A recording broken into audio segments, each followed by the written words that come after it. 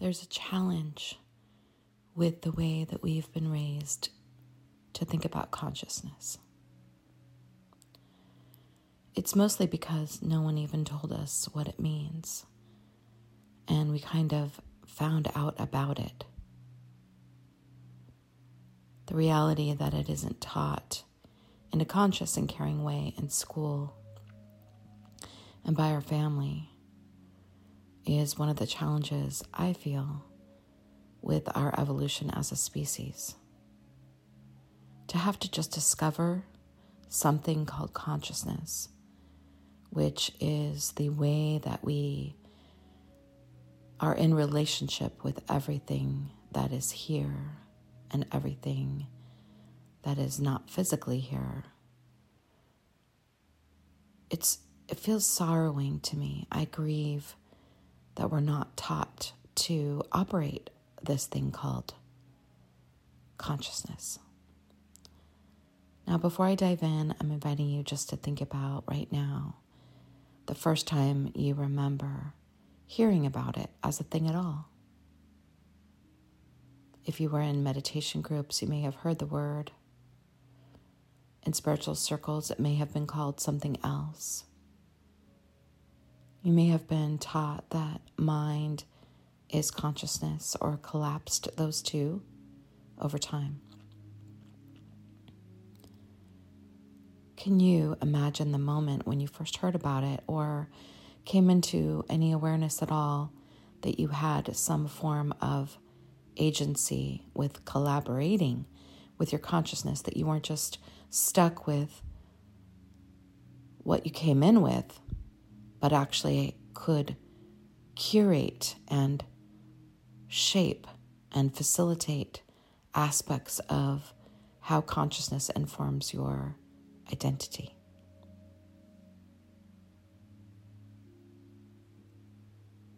The work of exploring identity is open to all. It's just that if we haven't been in conversation circles or creative processes where that's what we're doing, specifically exploring consciousness, then we may be challenged to discover the way to do it.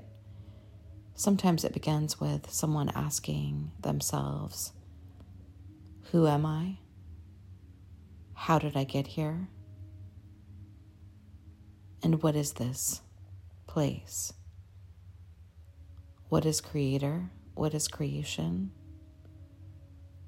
And ultimately, what is this story that I'm telling? And do I have any authorship at all in this story? And of course we do have tons of authorship in this story.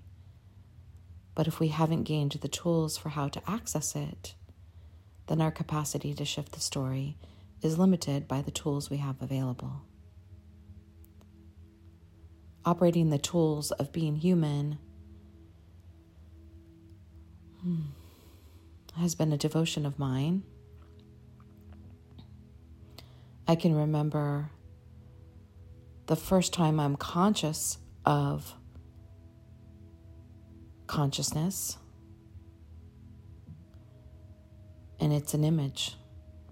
It's an image of Sue Hoya Seller's creation.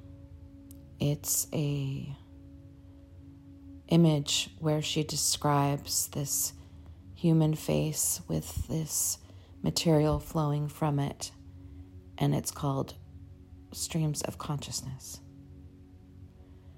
Now that's the first time I remember sort of coming in and coming on. That said, growing up, my mother had 2 rules.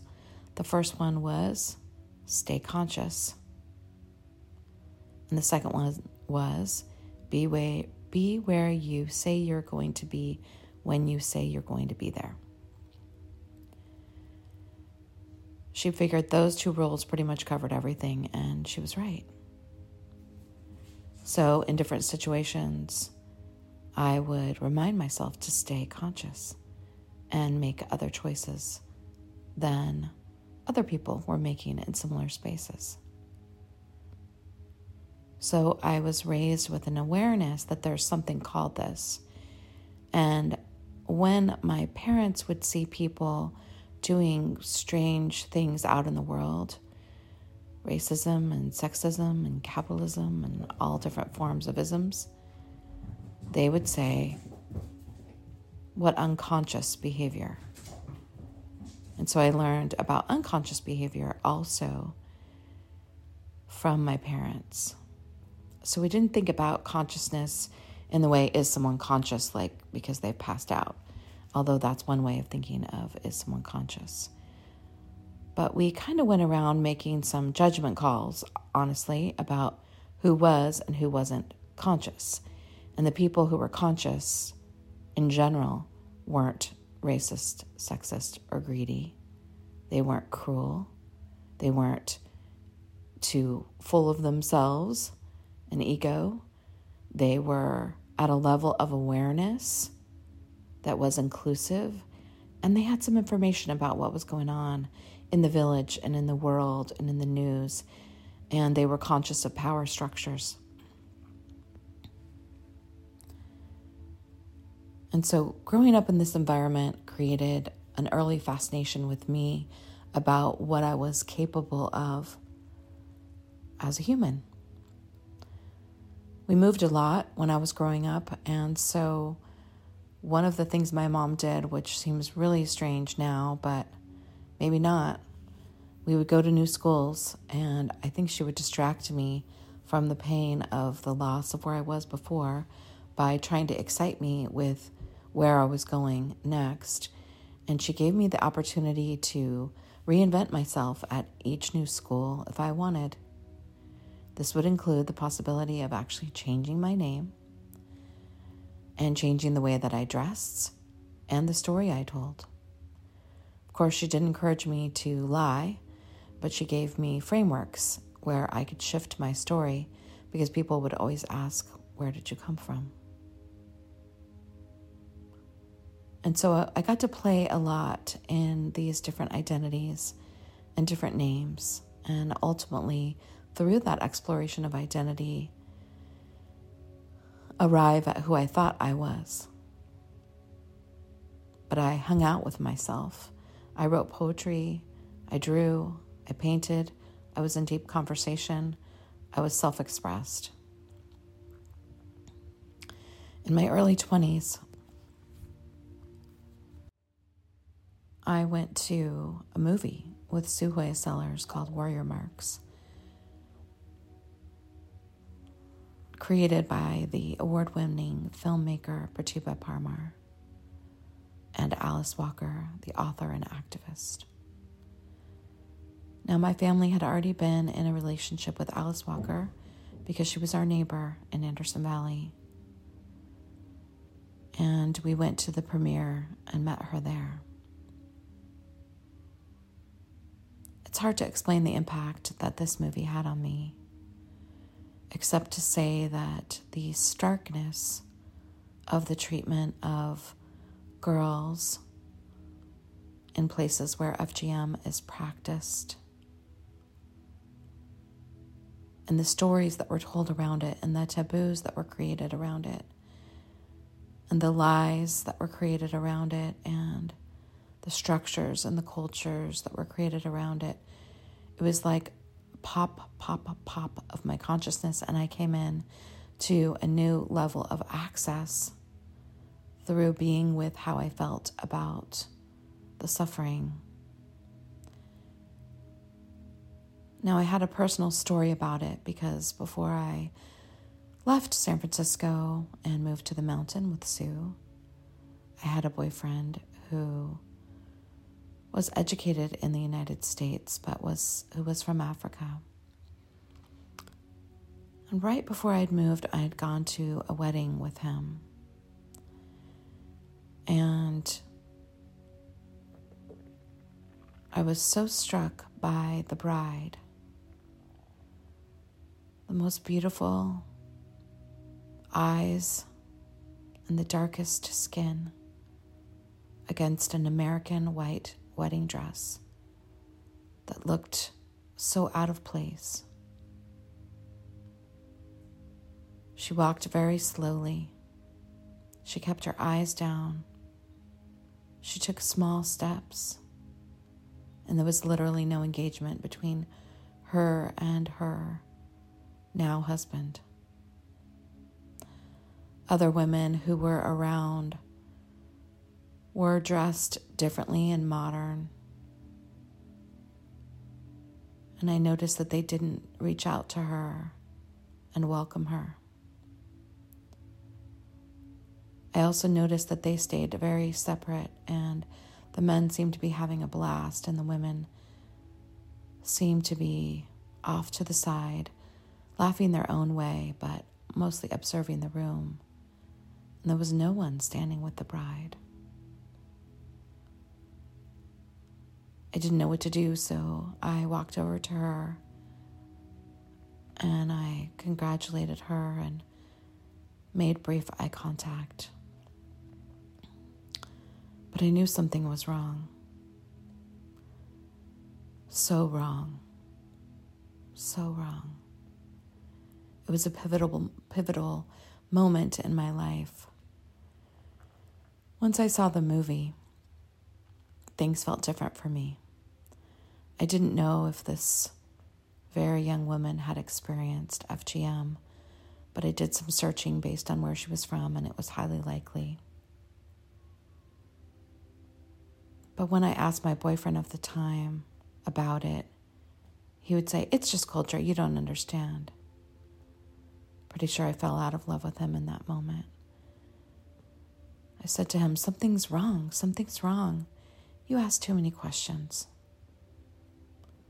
Why weren't any of the women with her? It's just how it is. She's new. She'll adjust. Why didn't she have any connection with her husband? And so on. I was 23. I believed in falling in love. And to watch Warrior Marks was the information I needed to but be more aware of what the young woman was experiencing. And again, I have no idea if that's what she experienced, but I also know from my friend, Dr. Lissa Rankin, who has worked with women who have their, I'll just say, the surgery undone so that they can make love, if you call it that, on your wedding night, that you would be in recovery and pain. All of this together is devastating to me. Some would say we have no business in other people's cultures, but being raised with activists, I think all of us have a duty to become conscious enough to know how to intelligently interfere where there is a human rights violation. There's debate whether you think that FGM is a human rights violation. It's a custom, it's a culture, but what is it rooted in? If we go further back, what is it actually rooted in? Of course, I have my answers. And they are answers. I'm not vague about what it's rooted in. I'm not going to get into that today. But coming into consciousness sometimes requires facing the suffering of yourself, but also of others, of being willing to look at what's going on in the world and to be with it without turning away. If you've studied at all with me in intentional creativity, you know that one of the things that I say is that I would like our students to become resilient enough to not have to turn from suffering, to be able to lean into it enough such that you would desire that all beings be well and happy from the deepest place within your heart. But to really have that prayer that all beings be well and all beings be happy and all beings have food and water and shelter, it takes a kind of a waking up to compassion and to inhabiting the place we call consciousness. In our work, we work with the language of the consciousness vocabulary. We move things around. We largely don't use the word subconscious. We use interconsciousness because as creatives, we believe we have quite a bit of access actually to the places that are usually relegated to subconsciousness. That imagination is here for the experiencing. That we can co-curate with consciousness, and that we're not just subject to how we ended up or the paradigm or culture or traditions of our family or our ancestors, that we get to choose how to engage.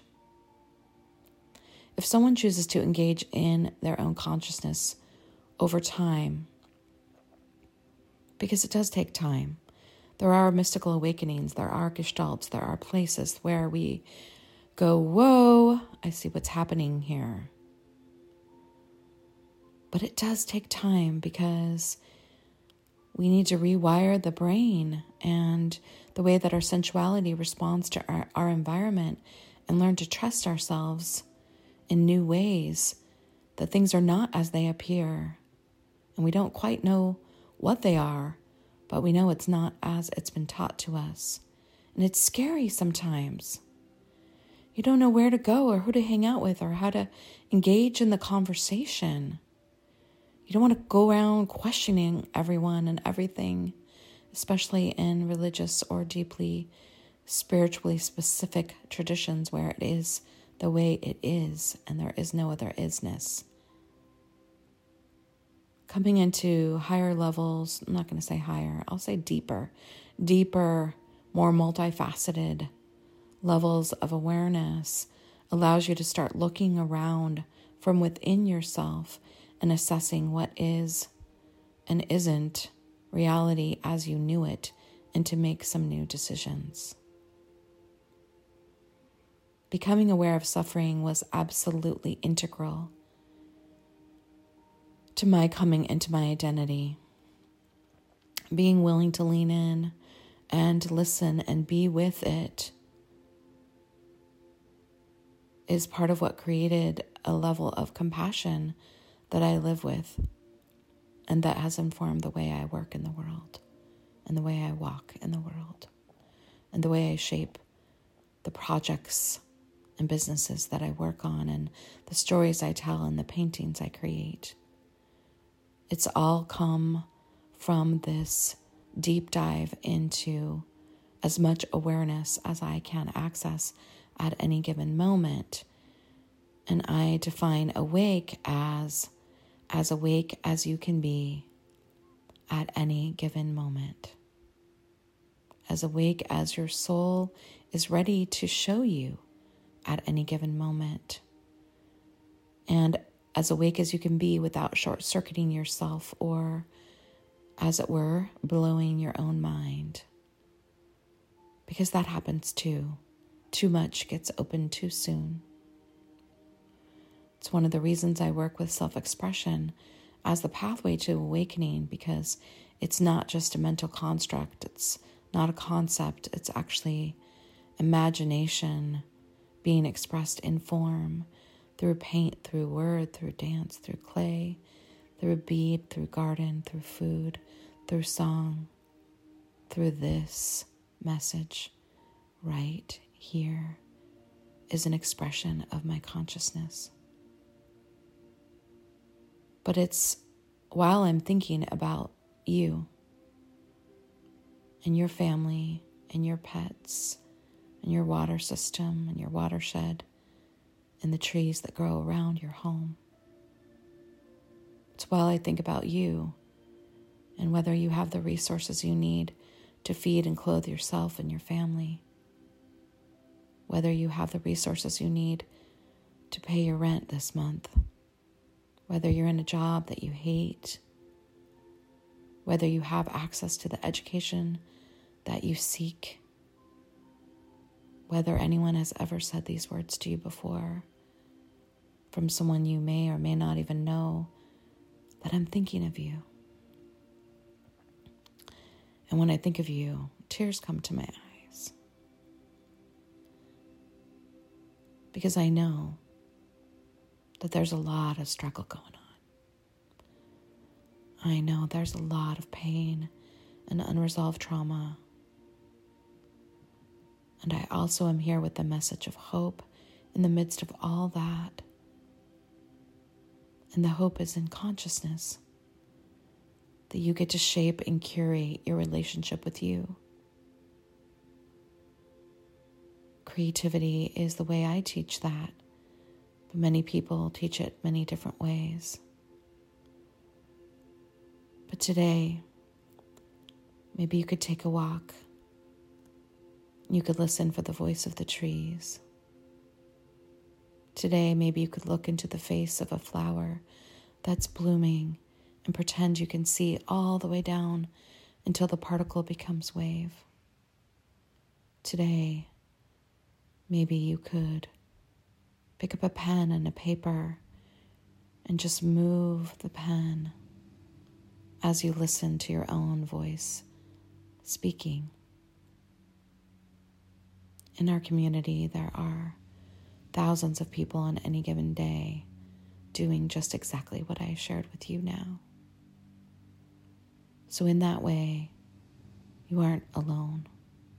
There's a whole kin clan of eccentrics at Musea holding space with you, for you, in the quantum way. And so today, I send you my love.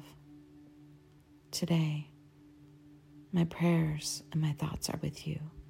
Today, I made this message just for